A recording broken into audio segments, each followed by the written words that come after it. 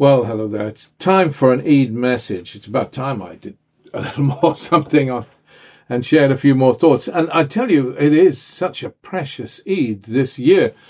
I mean, the whole world is falling apart, and yet there are glimmers of hope. And not for everybody.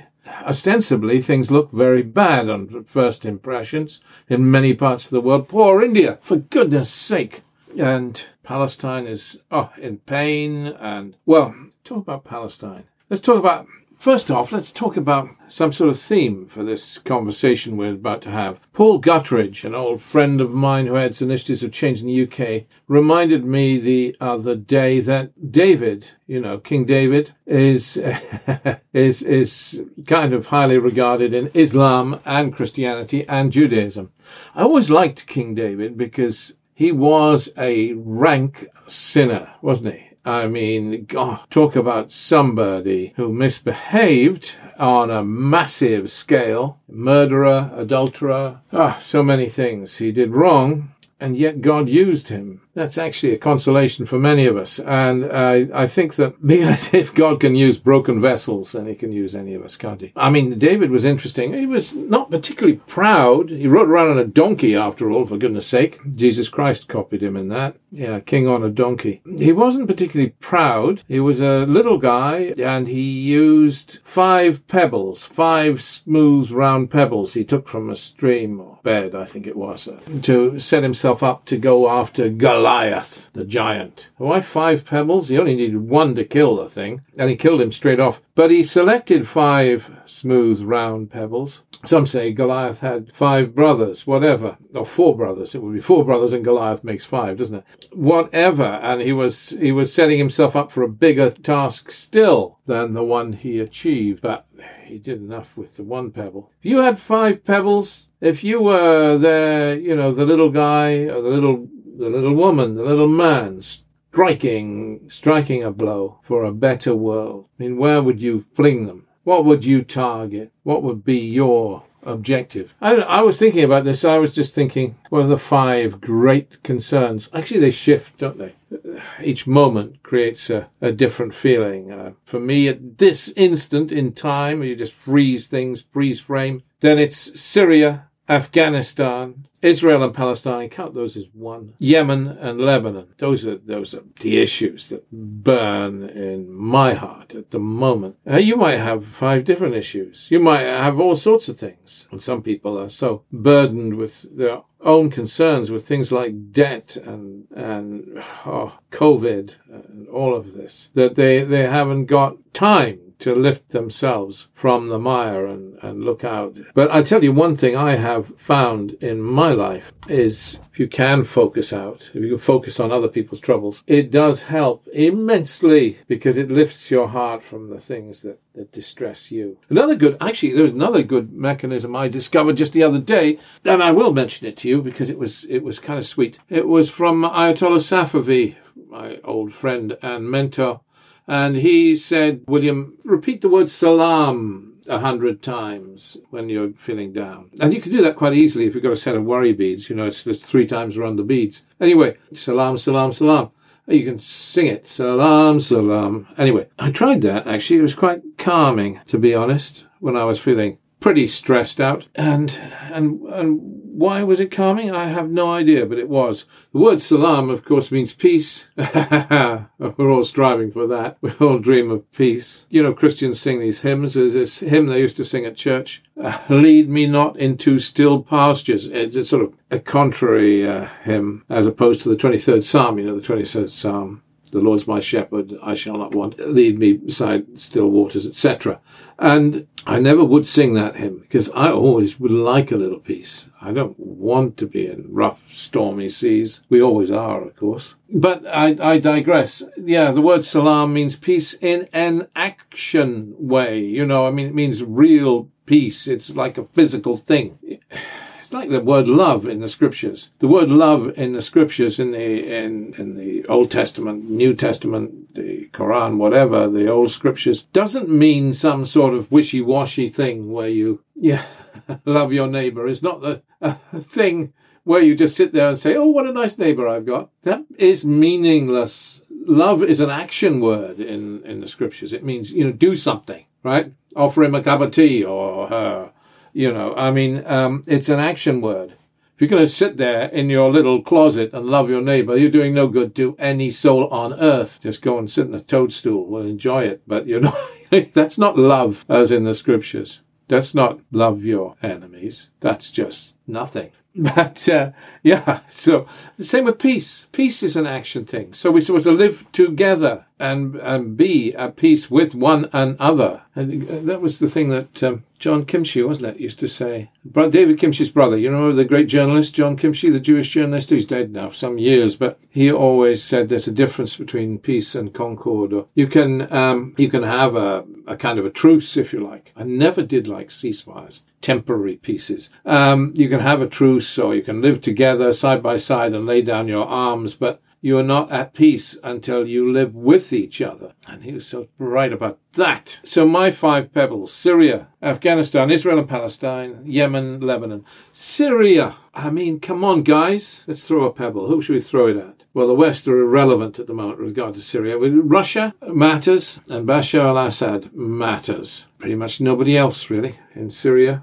I think what I would like is to see Russia to man up to dealing with its constitutional negotiations. I mean, it's chosen to be the deliverer of the new constitution for Syria. It's sitting on top of these constitutional negotiations that have gone nowhere for what? Years and years. Just a gravy train for fat cat opposition and government people who sit there and in their 5-star hotels and chat. And they don't want the gravy train to end, so they'll never write a constitution. A new constitution for Syria? Yeah, we need that. We need new genuine elections. There are elections coming up in Syria, in 10 days or something? Well, 20 days, I don't know, 15 days anyway, something like that from now. 26th of May. They have elections in Syria, but these are not open elections. They'll include elections for the president, but they're just stage managed, I guess, bless them.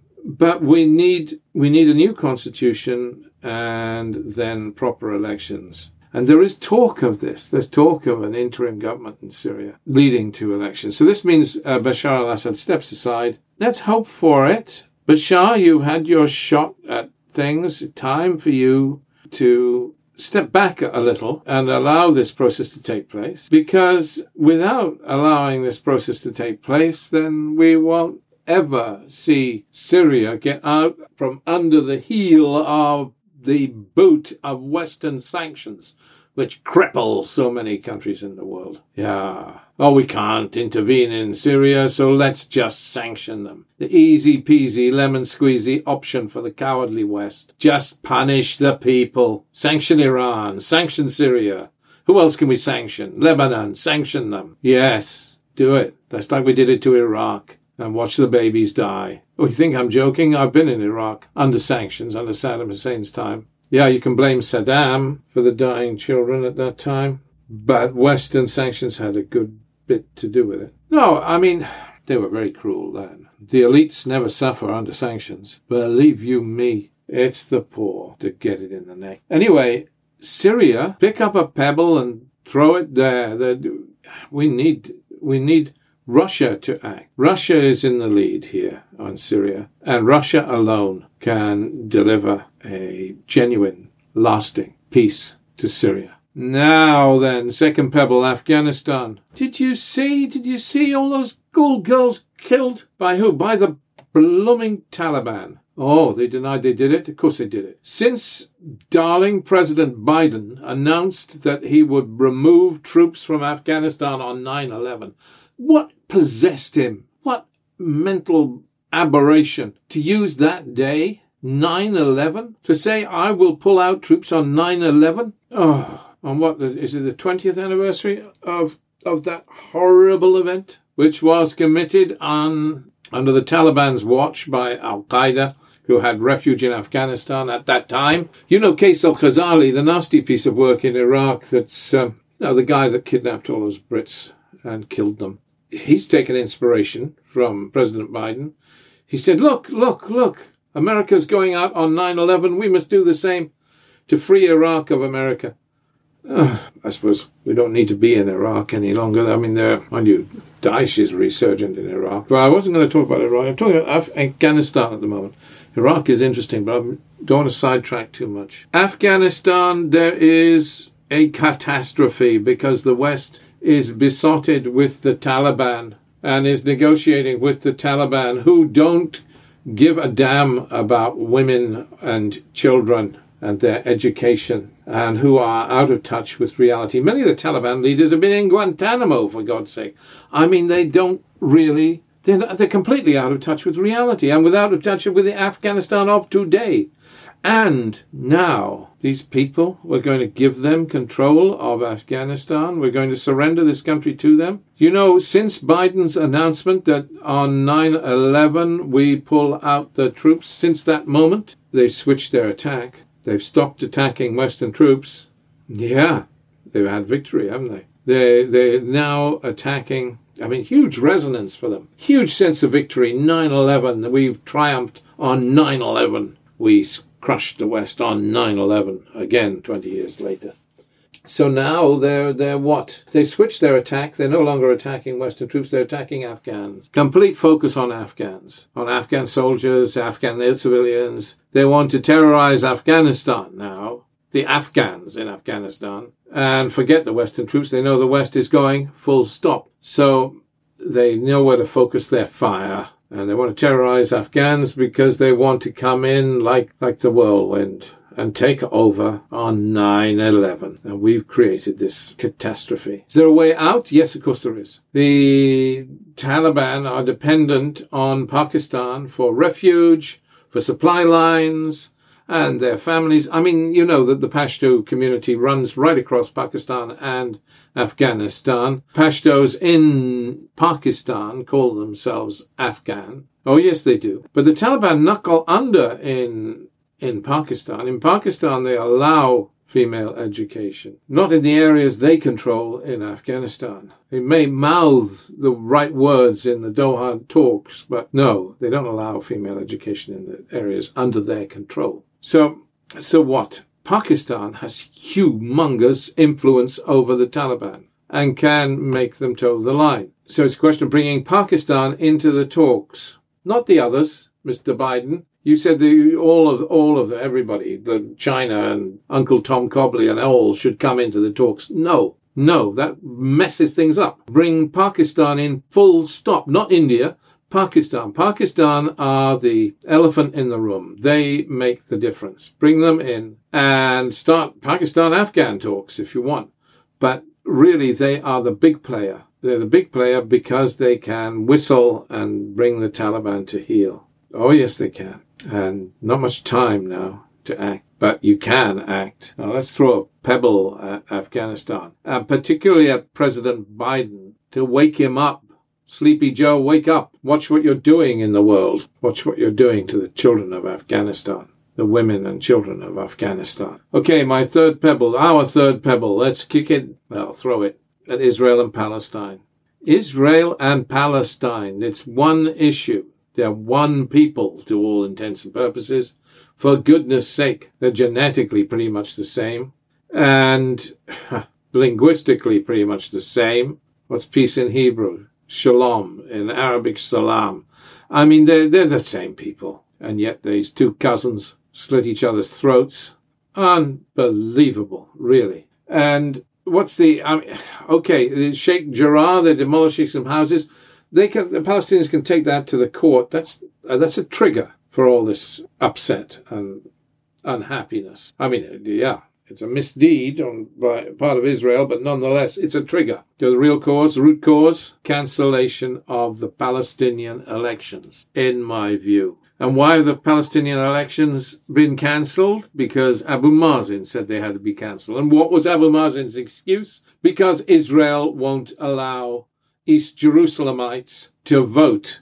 Okay, they're postponed. Not cancelled, but same deal. Well, I mean, it's very convenient for Fatah that these elections have been cancelled, postponed then, because Fatah would not have done well on the West Bank. It's very convenient for Hamas that they've been cancelled or postponed, because Hamas would not have done well in Gaza. These are the incumbents. And people are feeling a bit grumpy about them. Hamas might have done okay on the West Bank, and Fatah might have done okay in Gaza. But for Hamas not to do well on its own patch and Fatah not to do well on its own patch is a humiliation for both of them. And let's face it, they wouldn't. So maybe it's very lucky for them, both, that Israel has offered the out, and so short-sighted of Israel. Why does Israel want the Palestinian elections delayed?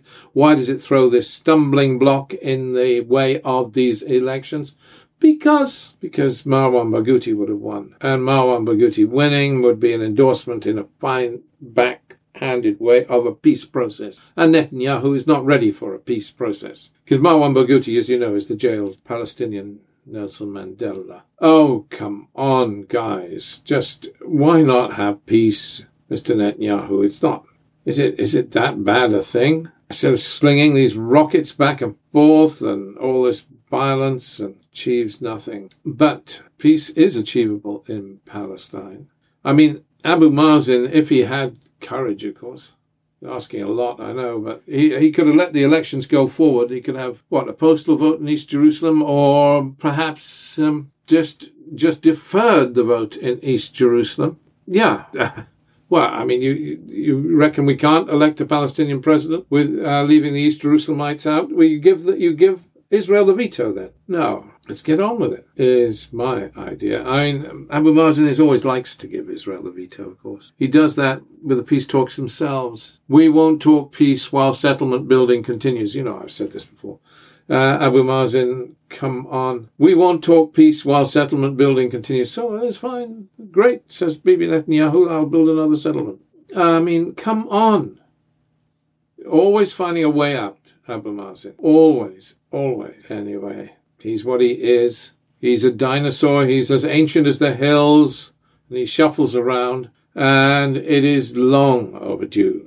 He's long due to have gone from the stage. And he still lingers on with his dead. Israel's going to have another election soon. 5th election this year. That'll be exciting. Or will it?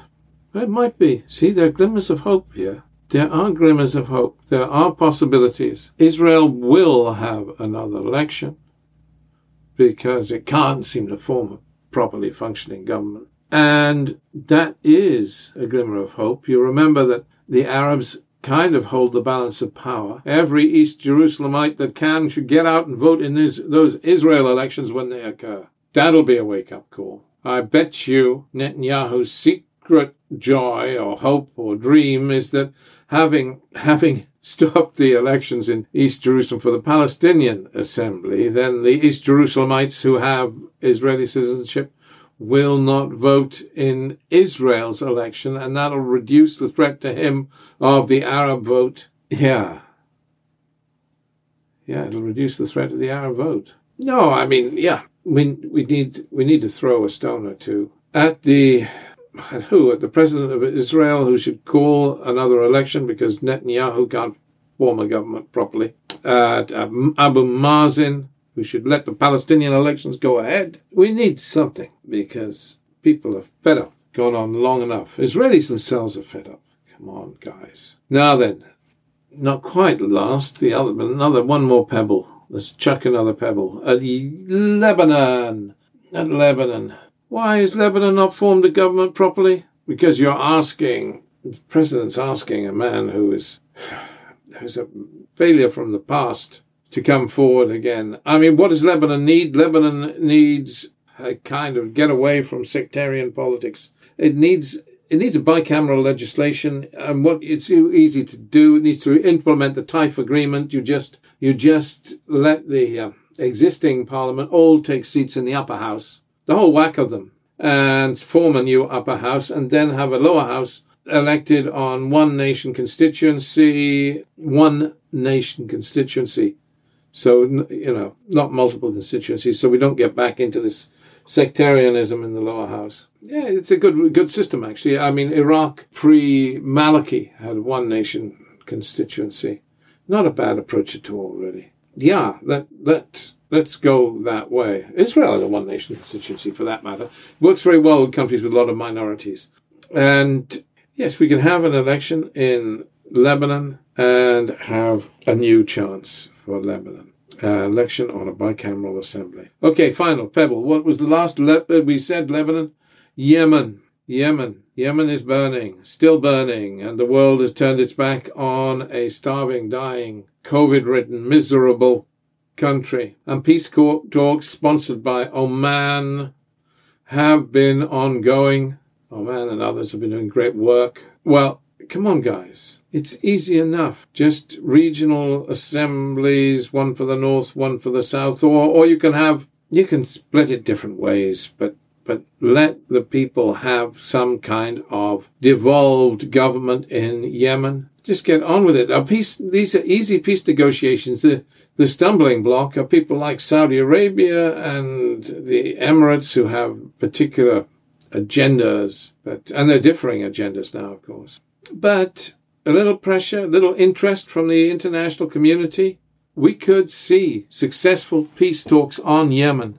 And why not? Why not? Let's move things forward. It's time. It's time to do that. Yemen has bled long enough. And we don't need to... I mean, nobody likes the Houthis. But except them. We have to get on with it. I mean, nobody likes the Houthis. Why? Because they're so aggressive and repressive. But we should get on. I mean, let Yemen go in Yemen. Big powers step aside. Let's throw a stone at Yemen that's suffered long enough. Those are my 5 stones. You might have 5 different stones. I mean, you might care about Kashmir, or you might care about China. Gosh, China irritates me very often. You might have things you want to throw stones at. But make sure you throw a stone or two. That's the point. Be like David. Man up and throw a stone. Because otherwise, it's your fault what's happening in the world today.